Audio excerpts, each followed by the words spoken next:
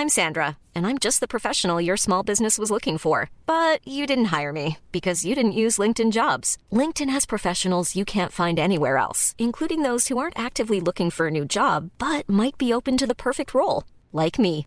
In a given month, over 70% of LinkedIn users don't visit other leading job sites. So if you're not looking on LinkedIn, you'll miss out on great candidates like Sandra. Start hiring professionals like a professional. Post your free job on linkedin.com/people today.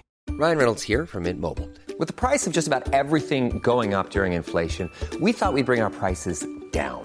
So to help us, we brought in a reverse auctioneer, which is apparently a thing. Mint Mobile Unlimited Premium Wireless. How to get 30, 30, bit to get 30, bit to get 20, 20, 20, bit to get 20, 20, bit to get 15, 15, 15, 15, just $15 a month? Sold! Give it a try at mintmobile.com/switch. $45 up front for 3 months plus taxes and fees. Promo rate for new customers for limited time. Unlimited more than 40 gigabytes per month. Slows full terms at mintmobile.com.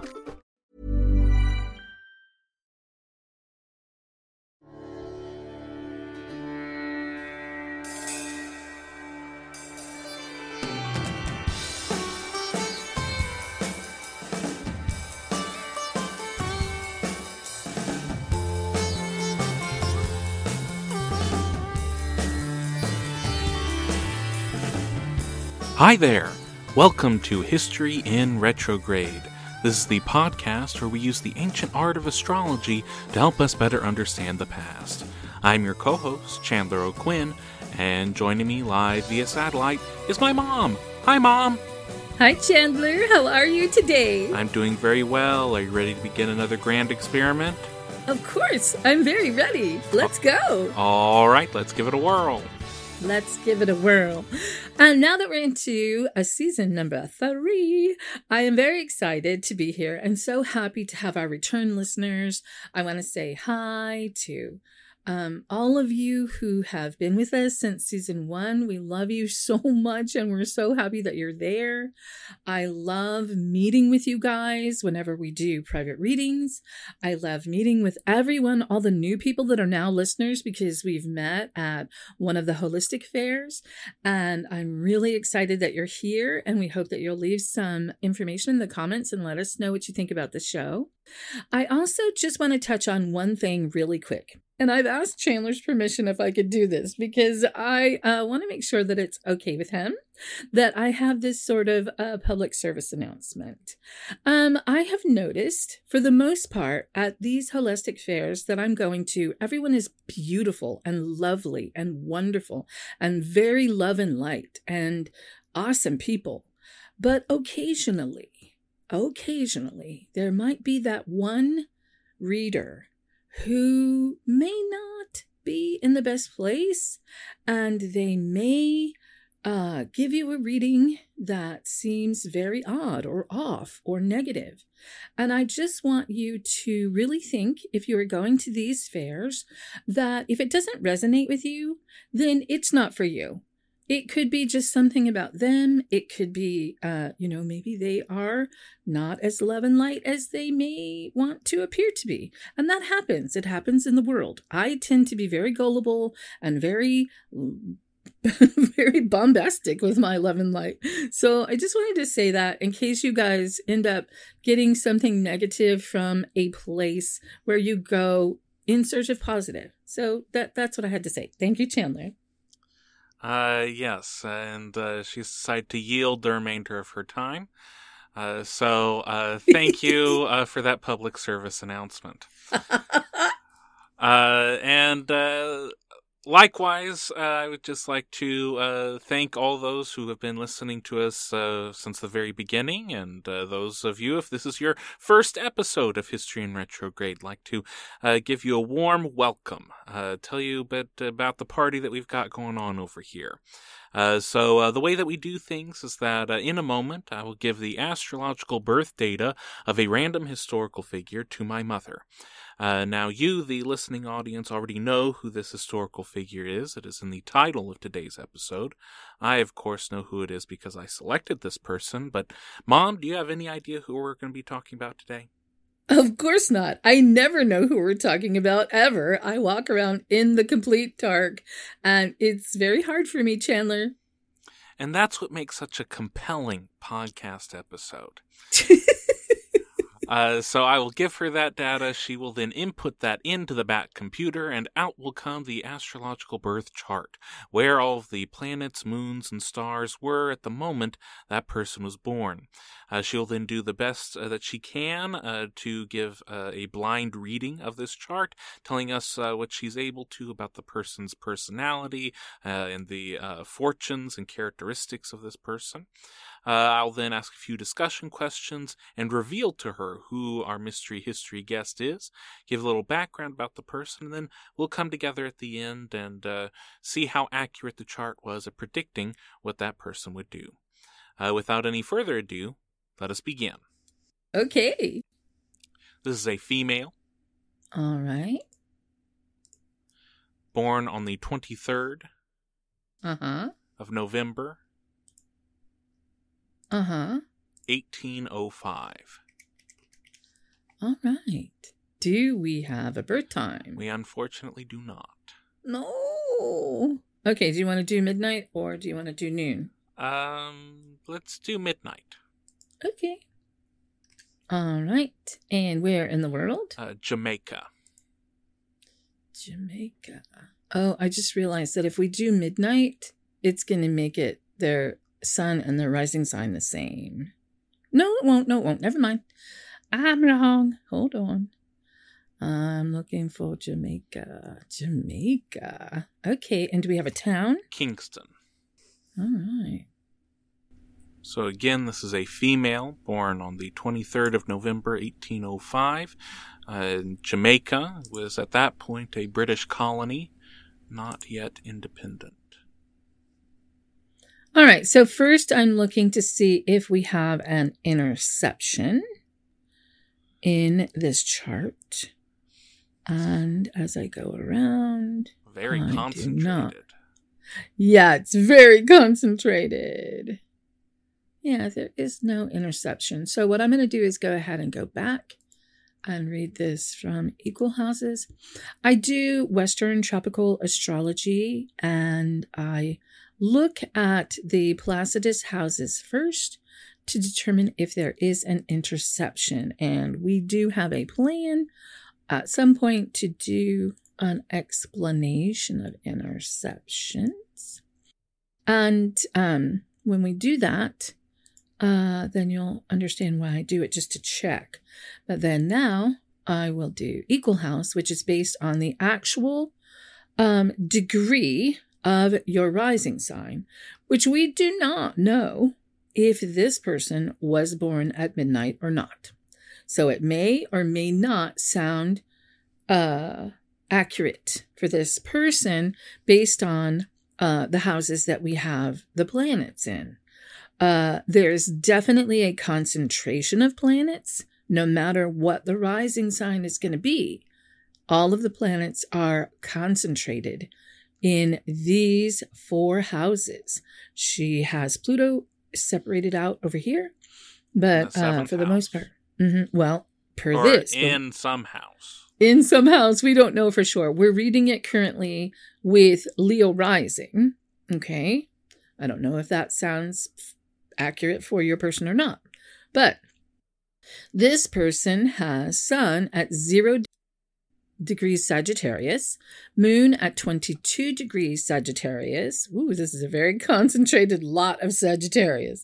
Mercury at 9 degrees Sagittarius, Venus at 14 degrees Capricorn, Mars at 19 degrees Sagittarius, Jupiter at 13 degrees Sagittarius, Saturn in Libra at 23 degrees, Uranus conjunct that by degree in Libra at 23 degrees, Neptune at 27 degrees Scorpio, Pluto in Pisces at 8 degrees, North Node at 7 degrees Capricorn, and Chiron at 16 degrees Capricorn. Interesting. Very interesting. Okay, so let's start with this stellium in Sagittarius. Okay, a stellium in astrology is 3 or 4, I think it's 3 or more planets in that sign. Okay. This person has 5 planets in Sagittarius. So whoever this person was, I do not know what their rising sign is, but with 5 planets in Sagittarius, I can only imagine that this woman is hands down untamable. This is a feral woman. She is wild as the day is long. She has a very fiery personality, to say the least. All right. She does have North Node in Capricorn, and that is conjunct Venus and Chiron in Capricorn. Without this Capricorn, I cannot imagine that this woman would even be able to walk on the ground. She would just be flying around on fire. So this is some grounding for her. She also has Neptune in Scorpio at 27 degrees. And her Pluto is in Pisces. That makes her, with the Neptune at 27 degrees Scorpio, and then exchanging that with the Pluto at 8 degrees Pisces, because Neptune rules Pisces and Pluto rules Scorpio, right? So do you see this exchange, Chandler? Her Neptune, which rules Pisces, is in Scorpio, and her Pluto, which is ruled by Scorpio, is in Pisces. Mm-hmm. Do you see? Yeah. Okay, so that is, or should be, she should have had natural gifts for, I don't like to use the word occult because people always associate that with, like dark magic or whatever, but natural abilities, natural psychic abilities, natural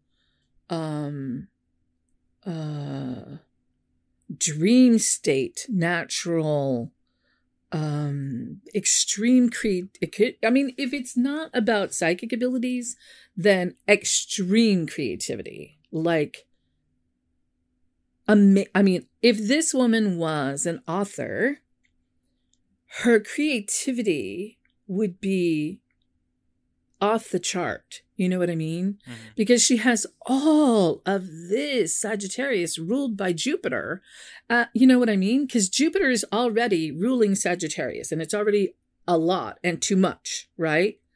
So then you add that she has Jupiter in Sagittarius ruled by Jupiter. Okay. This woman is a lot. I think I would like her. I think I want to hang out with her. I want to just see what she does. Then she has Uranus conjunct Saturn in Libra at 23 degrees. So exact conjunction of Uranus and Saturn in Libra, which is ruled by Venus.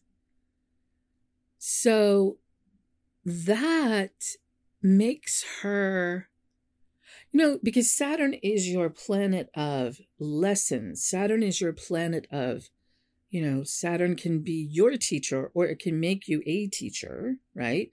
It is the father. It is structure and government and, all these things that are like the rules, right?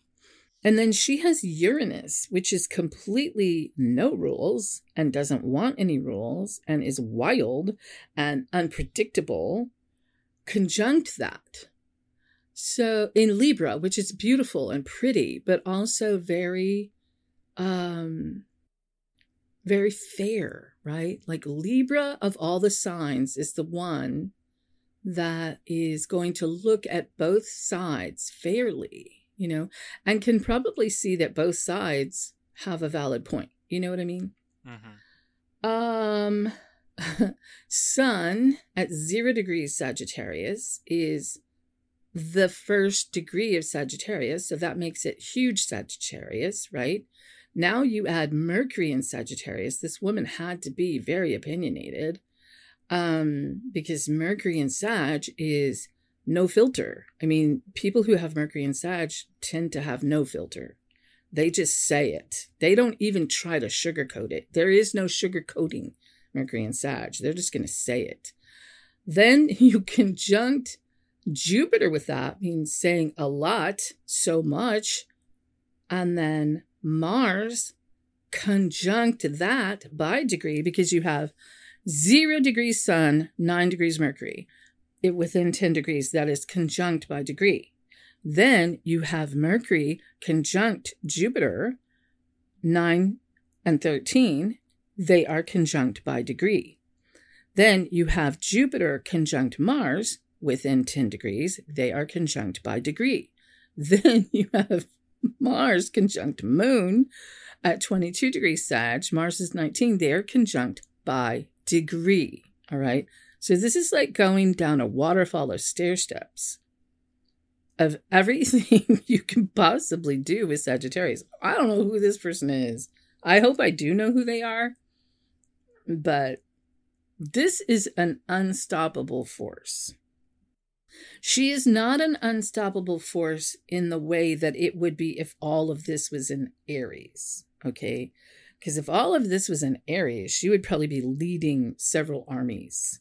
But in this situation, she is unbelievably independent. And probably, if she used weapons, was unbelievably accurate at that. North Node in Capricorn, somehow her North Node is making her make money with all this, okay? Because North Node in Capricorn is about finances and business and making money. And she has Venus there, which, like I said, these particular planets right here, North Node, Venus, and Chiron in Capricorn, are going to ground her a little bit. It is the only thing really grounding her. She's like a kite that's on, no, she's not. She's like a rocket. She's like this person is like a rocket. She does have Chiron and Capricorn. Do you see how all of these are conjunct the same way? This is at 7 degrees North Node, 14 degrees Venus. That is conjunct, all right? And then Chiron is conjunct. These are all conjunct by degree. So these are all working together in tandem.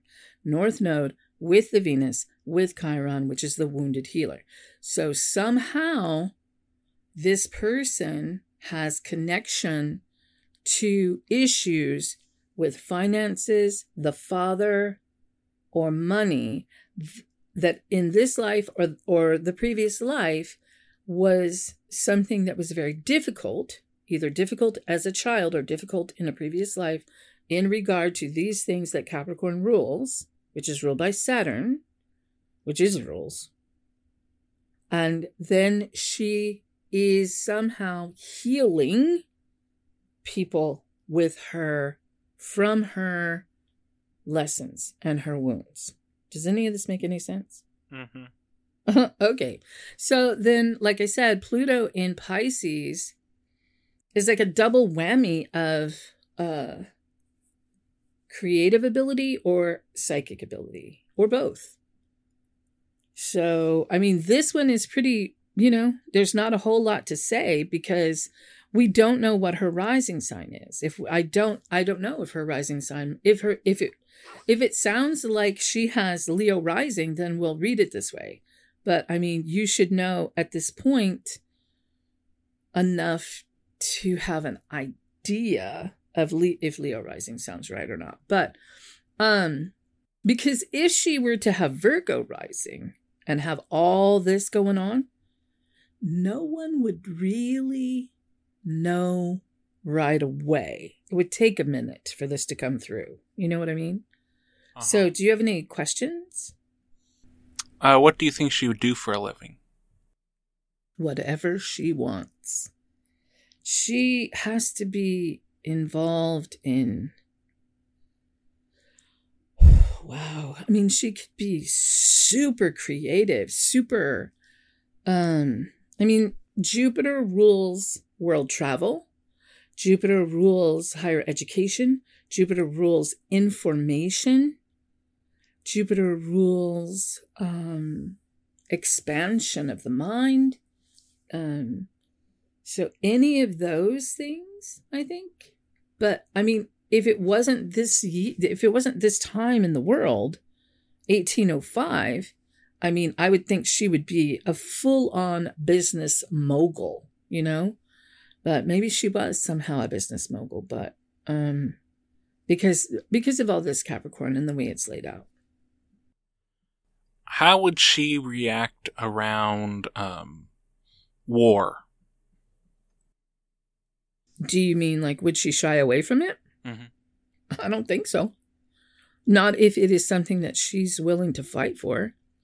If she's willing to fight for it, she could be right in the middle of it and be very active in it. This woman has a lot of energy. And with all that Sagittarius, she's about what's right, you know, fighting for the underdog, you know? How would she react around illness? Well, she has Pluto in Pisces. Pisces is ruled by Neptune and is known as the healer, okay? So it is possible she is somehow healing people. Her Neptune is in Scorpio, which is death and rebirth and everything that is, you know, icky, you know, like blood and guts kind of thing. Mm-hmm. Neptune rules Pisces, so it could be like this person wouldn't necessarily shy away from blood and guts. You know what I mean? Mm-hmm. What would she do if there were obstacles in her way? Explode them with a giant bomb. I don't think she has any issue with obstacles at all. Like, she just sees them as something to remove from her path. She has Mars in Sagittarius. Mars in Sagittarius is probably up there with Mars in Aries, Mars in Scorpio, and Mars in Sagittarius. You know what I mean? This is a person who can have extreme passion and determination for where they want to go and what they want to do. And there is very little that will stand between them and what they want to do. It's not the same as Taurus. Taurus will just keep trudging, right? They'll just keep going. You know, arrows are in them. They got bullet wounds. They keep going. Sagittarius is more about just riding through it at a fast pace, you know? What is her self-esteem like? Okay, I do not have a rising sign for her. So that's a very hard question to answer. But with all of this Sagittarius, I would think she was very confident. How would men react around her? I think men might be a little afraid of her. She has an awful lot of masculine energy and fearlessness about her and untamability. So in 1805, most women were not in this frame of mind. You know, most women, I'm assuming in 1805, were looking to find the right man to settle down and have a family and have a life with. This woman does not necessarily want that ever. I think that she could be maybe never married. What would superiors think of her? They would think that she was naughty. They would think that she I mean, I don't know. If this is in some sort of law enforcement, which I don't know how it could be in 1805, but maybe, I don't know. I would think that she has a side to her that can be very, very rebellious. Extremely rebellious. If you try to bridle this woman, she will tear the bit out of your hands, you know? So, but the other side of Sagittarius can also be very, very forthright in things that are correct. So, I mean, I don't know. Maybe that North Node in Capricorn could tame her and make her want to be more like a superhero rather than a wild one, like, you know, somebody that would just, I don't know. I mean, what I'm seeing in my mind is a woman who popping wheelies on a motorcycle. You know what I mean? So the Capricorn might tame her a little bit. Are there anything you can tell us about what her childhood might be like? That's really hard because I don't know what the houses are. But if we look at, I mean, you can look at her sun and her moon, they're both in Sagittarius. So I would imagine that maybe her childhood was wild. I don't think that anything in this woman's life has ever been calm. I think it's pretty adventurous. Are there any final first impressions you get from this chart? I think I would like her, and I want to see what she does next. I think that I want to say that I think she fights for what is right, and she is completely fearless in the face of anything, but she does have some sort of, or she should be, if she's following her North Node, she should have a good business sense about her and somehow be utilizing that to help people. All right, well, I think we are ready for a summary of our findings. Okay. The first thing that you said was that she would be untamable, feral, wild. She would have a fiery personality. She has gifts with natural abilities, possibly psychic abilities, or just extreme creativity. Mm-hmm. You said that you would like her. Mm-hmm. She is very opinionated. There's no filter, no sugarcoating. Mm-hmm. She would be an unstoppable force. Mm-hmm. She would be independent. She'd be very accurate. You were saying specifically if she were using weapons, she'd be very accurate. Mm-hmm. She'd be like a rocket. There are possible issues or wounds connected to finances and her father that she would then have to overcome and use that to heal people. There is a double whammy of creative psychic ability. Mm-hmm. She is super creative. She would be inclined in the areas of travel and information, and possibly a business mogul. In times of conflict, she'd be right in the middle of wars and battles. She has a lot of energy. She would be fighting for the underdog. Mm-hmm.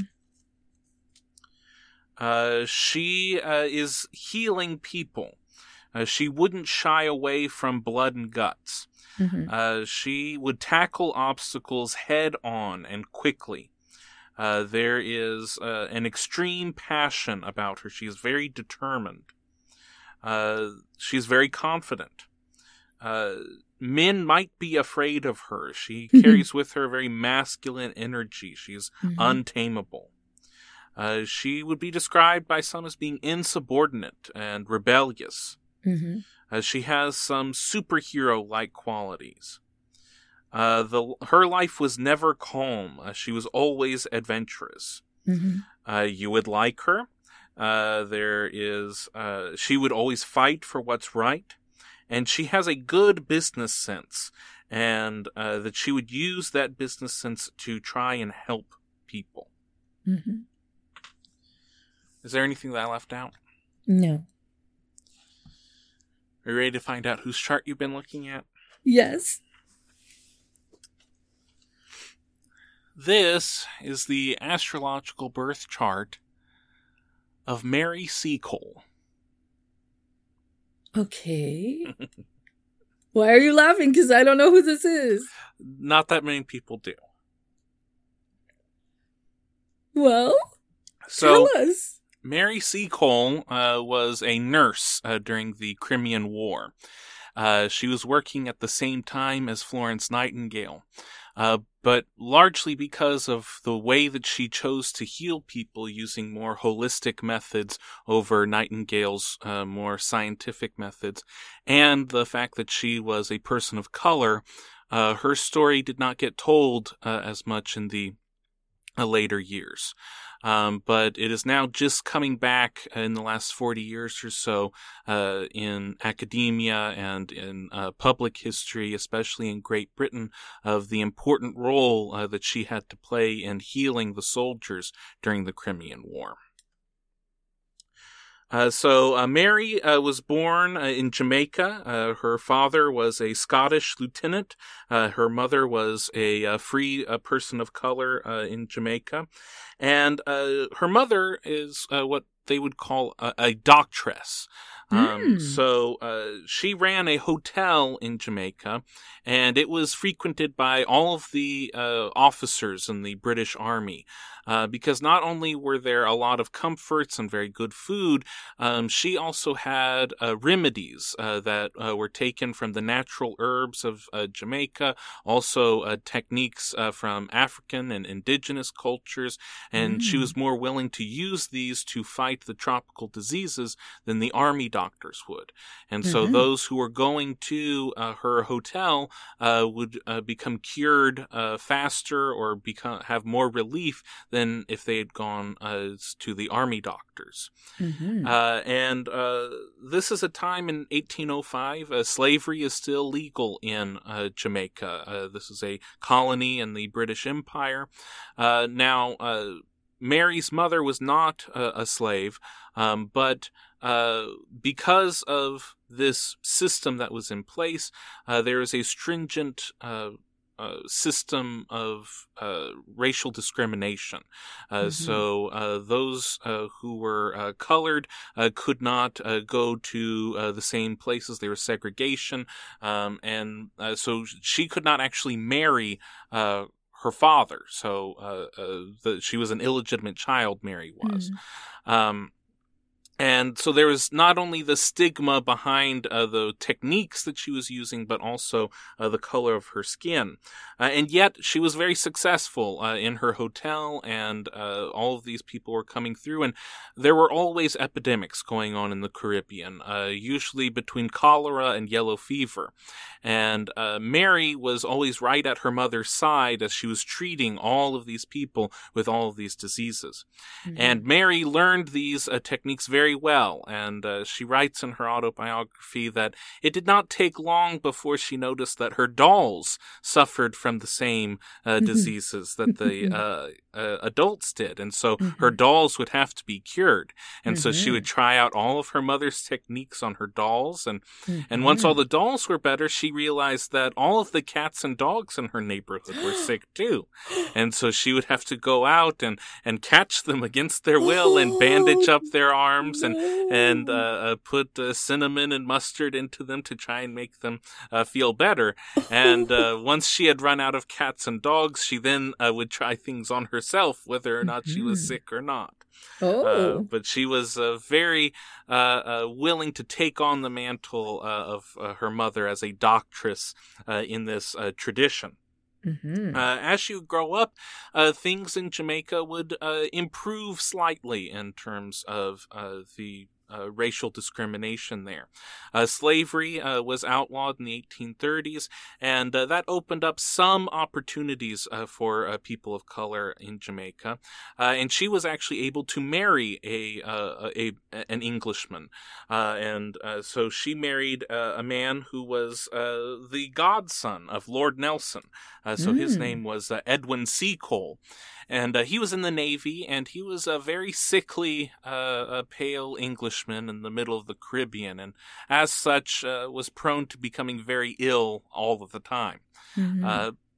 So marrying Mary Seacole was a very good thing for him because he was able to get better, at least as much as possible. But he still succumbed to diseases all the time. She would eventually take over the running of the hotel in Jamaica into the 1830s. And then she would also start traveling around the Caribbean and start helping people in Cuba and in other places when diseases, epidemics started to come up.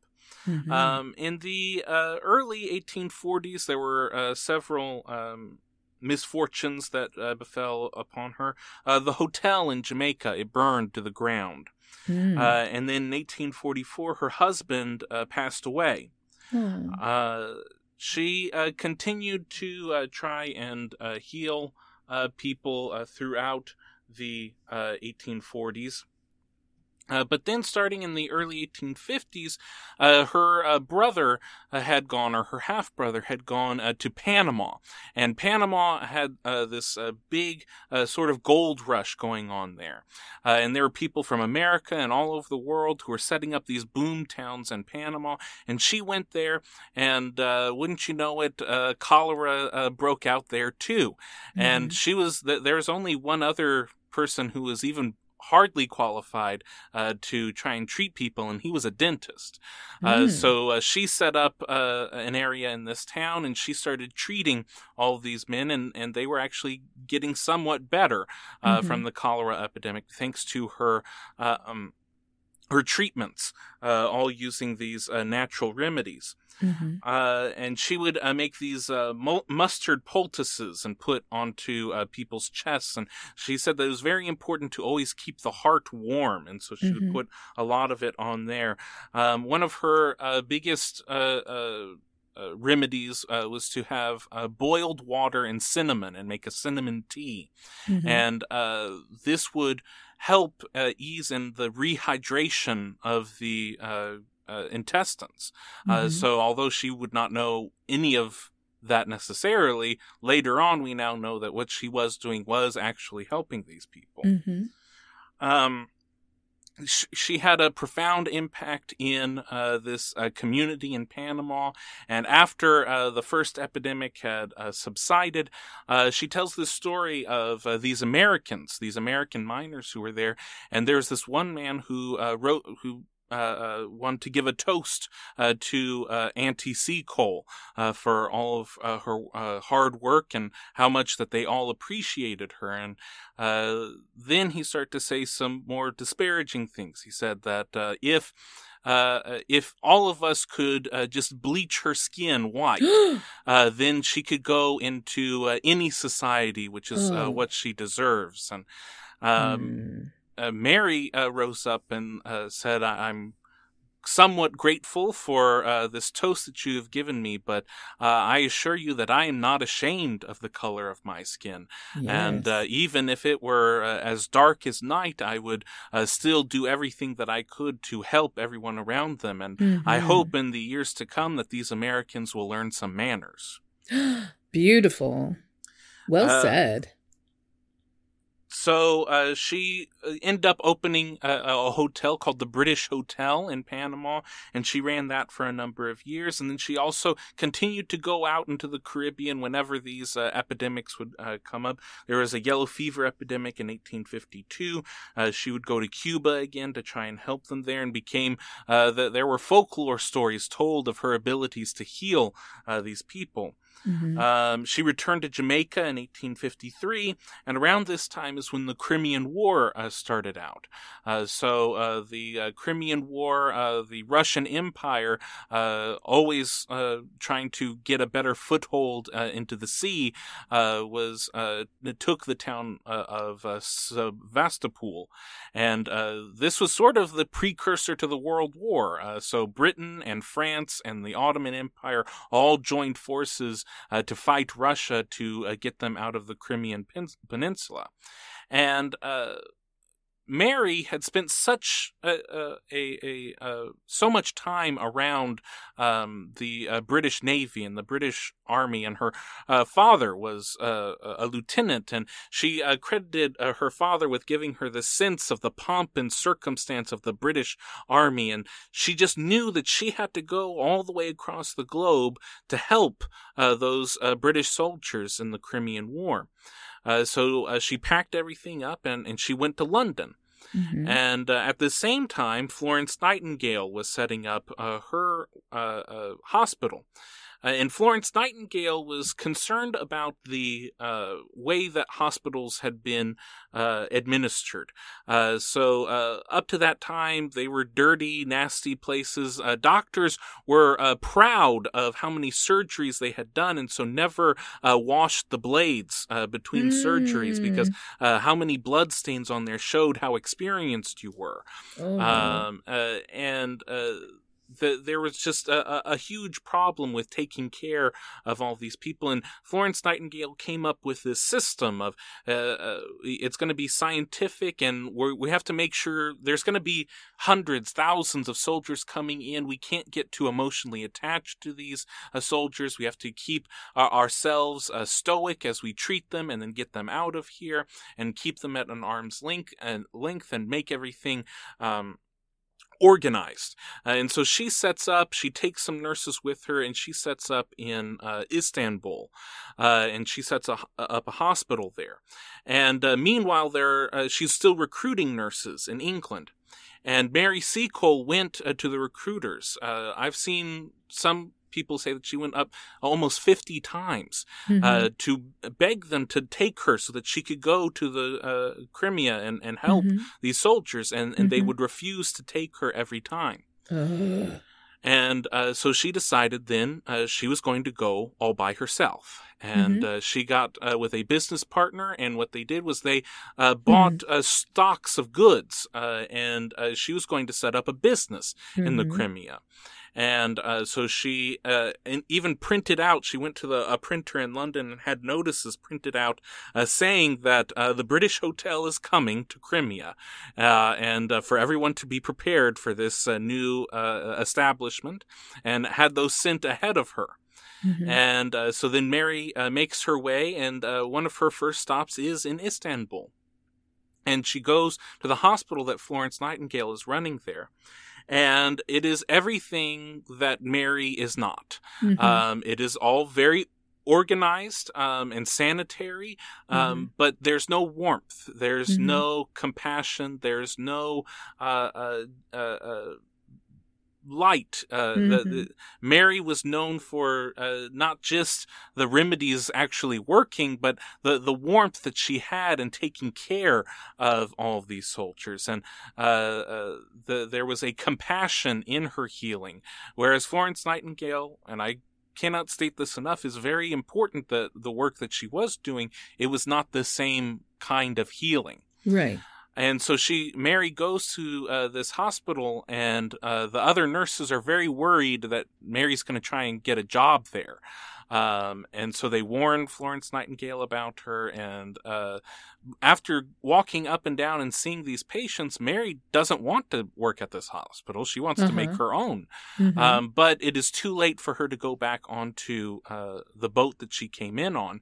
And so all she does is she finally meets Florence Nightingale and asks her for a bed for the night, and then she would leave the next day. And that's exactly what happened. And there are stories that say that they met several other times, but that's the only time that we have an actual written account of what happened in the hospital. So Istanbul is 3 days away from the fighting that's going on in the Crimea.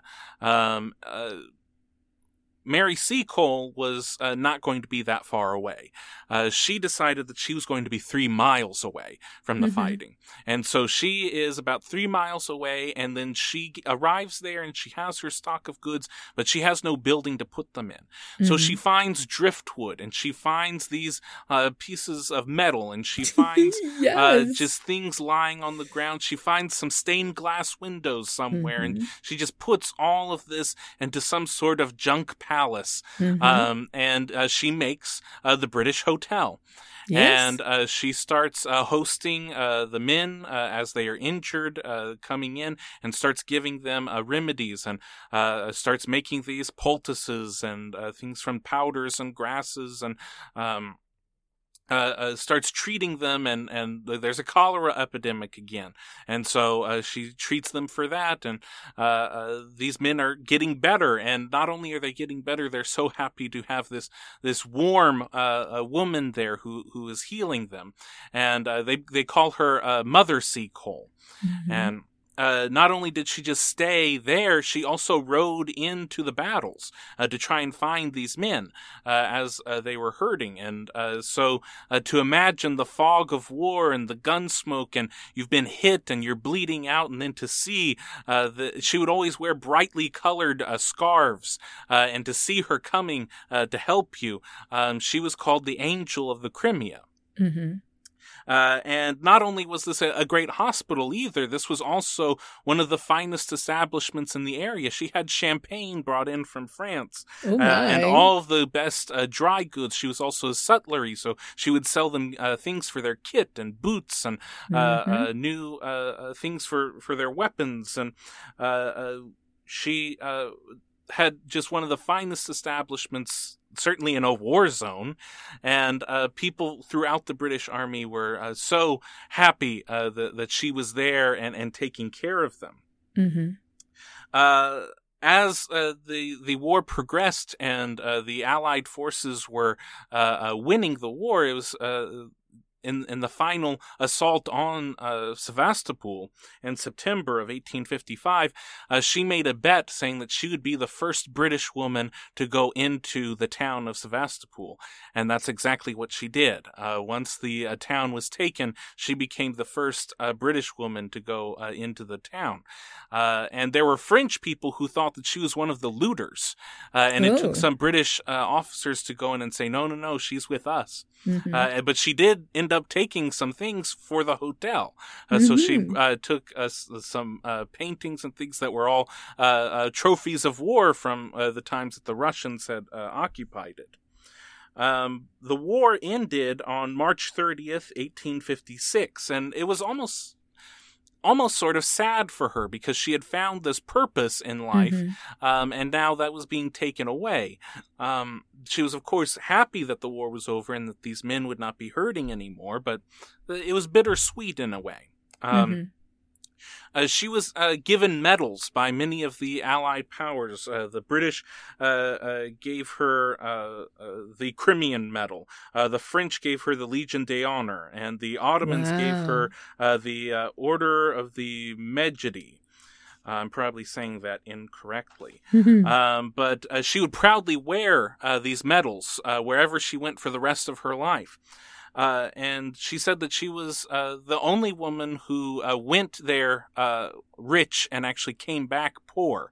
So she came back to London nearly destitute. Wow. In August of 1856, there were over 2,000 Crimean veterans who gathered in the Royal Surrey Gardens for a celebration of the victory of the Crimean War. And they found Mary, and they said that she was the guest of honor, and they put her into a litter and carried her on their shoulders throughout the gardens. Wow.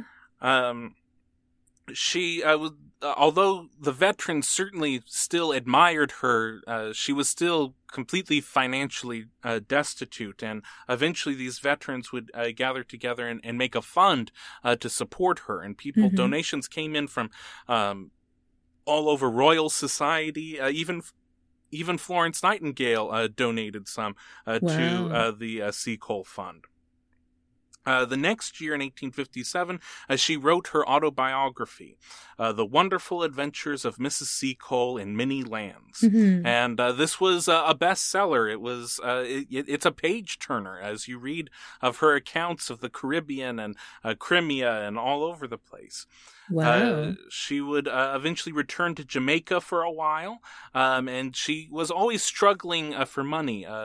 And eventually the fund was recreated in England, and they got her money, and she created another hotel in Jamaica, and that failed as well. And then in the 1870s, there was a new war, the Franco-Prussian War.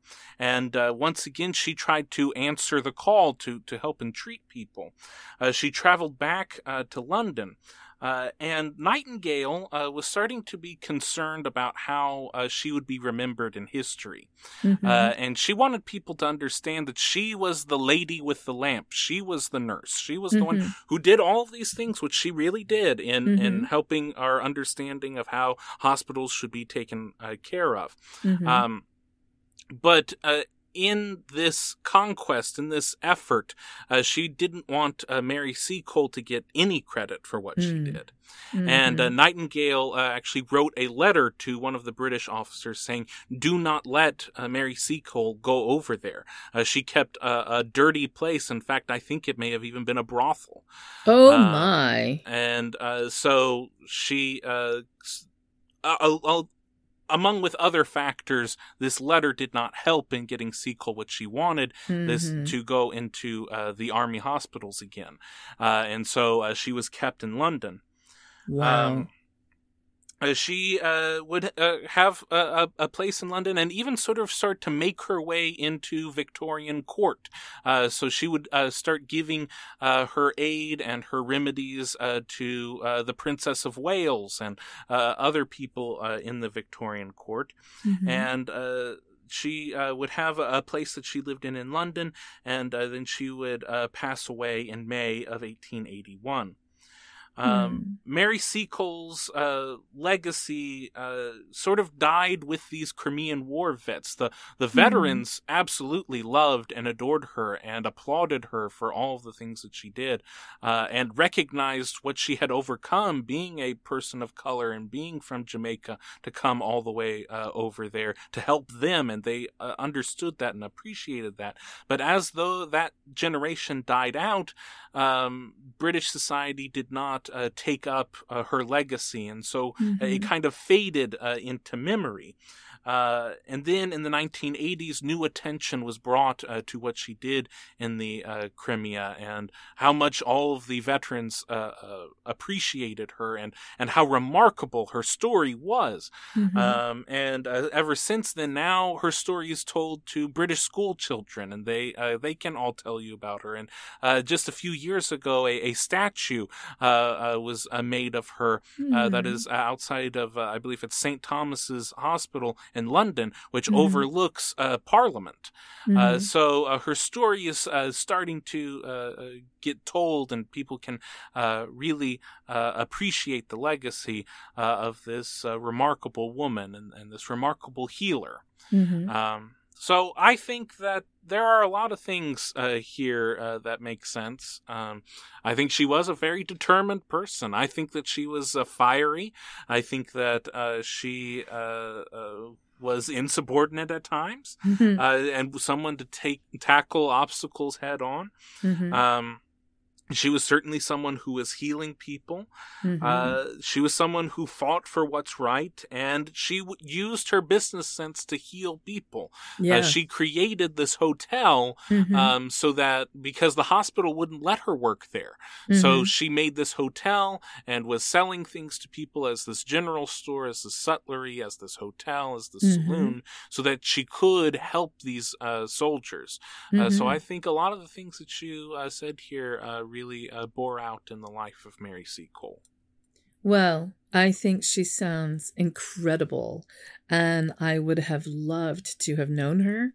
And I wish we had a birth time for her, because there's a lot of different places that these planets could go and make sense. But just by reading the planets and what sign they're in we've gained a lot of information about her. The Pluto in Pisces is also death and rebirth and healing, very innovative, very how can I say, what is the word I'm looking for? It's like, not traditional healing, right? Mm-hmm. And also maybe kind of spiritual healing, because she's working with how people feel, how do you make them feel, and treating them with emotions where Nightingale wasn't. But I find it so sad that people's egos get in the way of allowing other people to have the limelight. There's enough limelight for everybody. You can all share it. It's so sad to me that is the case, Mm-hmm. Because both of these women, did a lot of work. But to have one woman throw another woman under the bus is always very, very, very annoying to me. And there's still, to this day, there are people who feel that it's some zero-sum game, that if you give some recognition to Mary Seacole, that you're taking something away from Florence Nightingale. And both of them are important for what they did. Mm-hmm. And I don't think anyone should take things away from Florence Nightingale, but there's certainly a lot of recognition that can be paid to Mary Seacole. Of course, there's room for everybody. Everyone should be acknowledged for the gifts that they offer to, the world and the universe. So that's unfortunate, but that is a very lower frequency human behavior, So there it is. Well, I think on our scale of right on the money to way out in outer space, this is pretty close to right on the money, as close as we can get without a birth time. Are there any other thoughts that you have about the chart and about Mary Seacole? Well, obviously she was an amazing woman, and her mother was an amazing woman, and she did phenomenal things.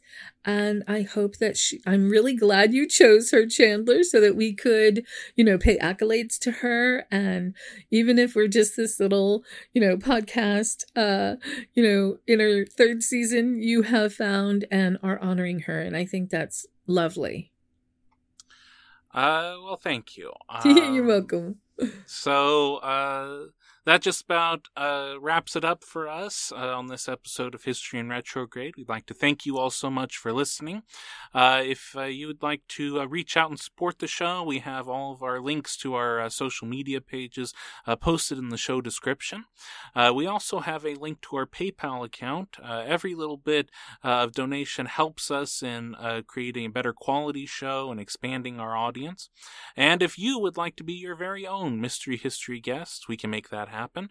You can just reach out to Chandler's mom at historyinretrograde.com, and mom will get with you and talk with you about how you could get a reading done for yourself, or maybe a synastry chart with that special someone, or, as we learned in last episode, maybe even one for your pet. That's absolutely true. I can do charts for anybody that I have the birthday for. I can do more accurate charts for beings and creatures and people that I have the birth time for. But as you can see here, it isn't absolutely necessary. You can still get a lot of information just from where the planets were on that day that they were born. And I can visit with you in person at local holistic fairs where I'm going to meet and greet people and tell them about the podcast and the show. And I'm doing readings when I'm there, but I'm really building my readings that I do online through Zoom. So if you are interested in having your chart done, or several other types of divination that I am, I know how to do them. I think I'm good at them. So just contact me and I'll get with you right away as soon as possible. I look forward to hearing from you. Yeah, Mom can do a lot of things now. She's not going to be cutting up any birds to see what the entrails are. You're going to have to go to some ancient Roman priest to see that. She's also not going to get high on sulfur like they did in Delphi. Nope. But other than those things, there's a lot of things that she can help you out with. And I'm happy to do it. So thank you all again so much for listening. As always, in conclusion, as long as your houses are in order and the stars are aligned, everything will be just fine. Everything is going to be just fine. Thank you so much for listening. We love it that you're there, and we love you. Bye-bye. Thank you so much. Bye-bye.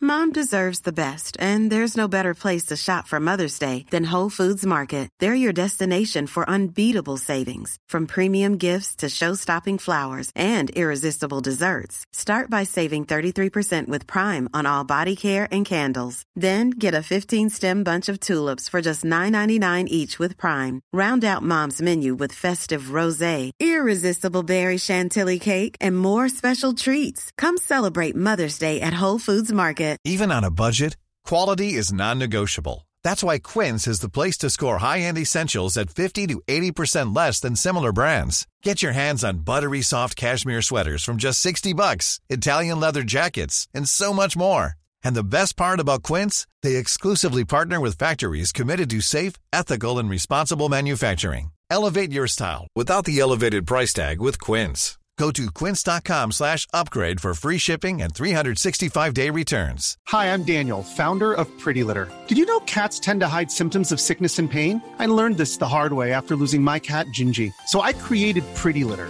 a health monitoring litter that helps detect early signs of illness by changing colors, saving you money and potentially your cat's life. Pretty Litter is veterinarian developed, and it's the easiest way to keep tabs on your fur baby's health right at home. Go to prettylitter.com and use code ACAST for 20% off your first order and a free cat toy. Terms and conditions apply. See site for details.